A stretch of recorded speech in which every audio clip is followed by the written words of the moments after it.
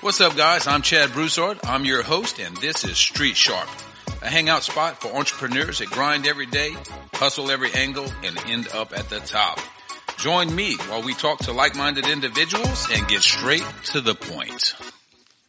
Hey, guys, this is Chad Broussard. This is Street Sharp, and welcome to episode 6. We're glad to have you guys back listening to us. So today's topic, it's just going to be me. I don't have any company today. I'm all by myself in the studio. So I'll be talking about mentorship and how mentorship has affected me, folks that I've helped, and things that I've seen go terribly wrong when people decide they don't need the mentorship or the information that they previously had. One of the things I like to talk about is a circle of knowledge. So you have a closed circle and you have an open circle. Obviously, this open circle of knowledge is the one to go with, since you're allowing people to come in and out with information and guidance and direction. A lot of people that they start out with the circle of knowledge open, they have a few people that kind of guide them through the storm, get them set up in business. And then you see these guys get a sense of arrogance with their business. There's a difference between taking pride in your business and wanting to run it and being arrogant, and you leave behind the valuable information and assets that your mentors can offer. So we know that a mentor, look, they're not interested in running your business. They're interested in giving you knowledge. They're interested in giving you direction. And a lot of people can't see the difference between that. Guys, no mentor wants to run your business. He has enough headaches on his plate without adding yours. He is a table to go to get advice and food for thought. So the problem with that thinking is that you limit your team's success with only the knowledge that you have. You know, people want that leadership role. That's what we all strive for, is to be leaders and to help other folks. But what happens is some leaders turn into tyrants in their business, and that's when it goes really south. Some of the top business people in the United States will tell you, and here recently I've seen it on the news, I might not be an engineer, I don't have a degree, but I hire people that are engineers.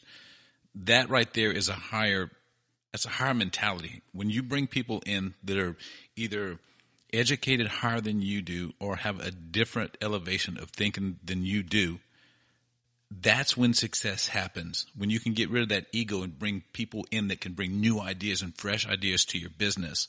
That's what we're looking for.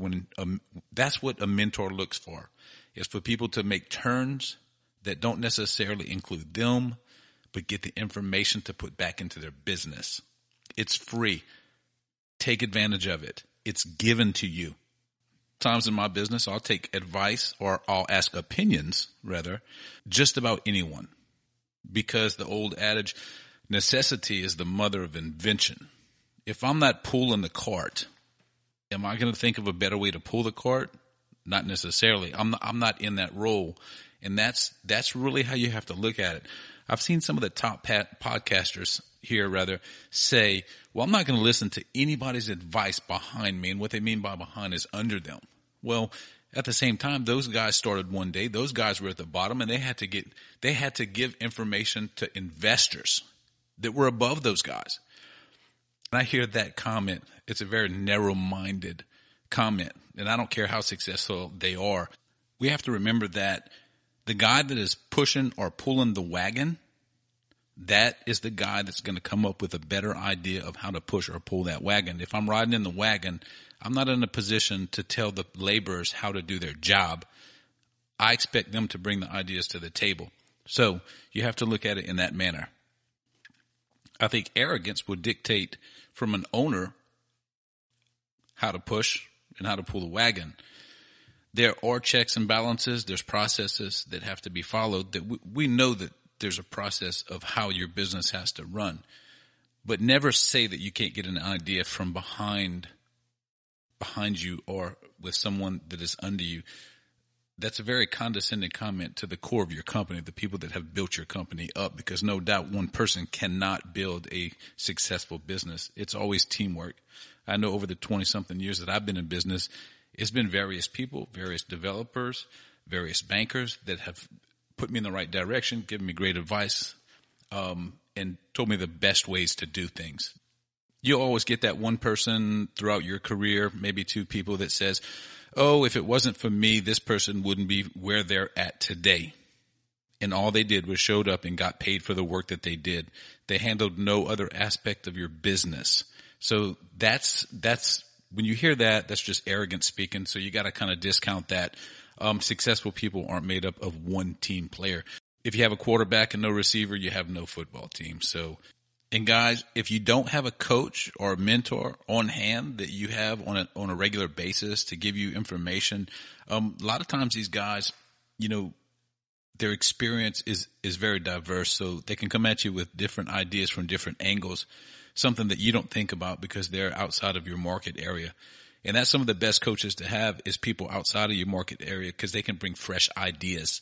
And also having a mentor or also a coach, you start understanding from their perspective.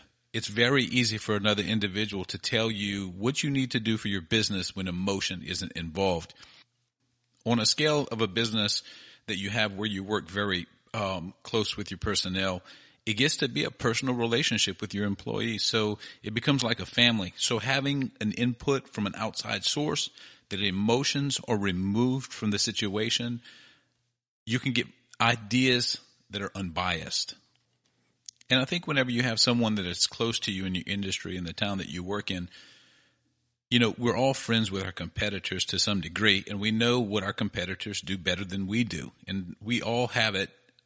If you're open-minded and you're a good businessman, you recognize your weaknesses and you recognize your strengths. And I think some of the things that you may lack, someone else has a positive influence in the industry. And so if you can take that information, if you can incorporate that into your business, and it's not even really a mentorship, I think it's just the association that you have. You have to have association that's positive for your business. And so selecting those folks that's going to be a positive influence is very important. And I think also in your mentorship with someone else or your leadership role, whenever you're trying to help someone come up with their business, you have to get every aspect of what their goals are. So what is their personal financial goals? What is their business goals? What is their savings goals? Because you don't want to give advice to these folks that is over their head at the time. You have to give them goals that are achievable at the top. It's one thing to say, hey, look, I want a $10 million house, but is that really an achievable goal today with the income that person has?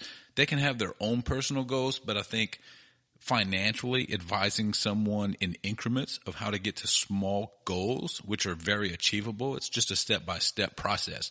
It's easier for someone to understand when they don't have the capital or the funds that you may have.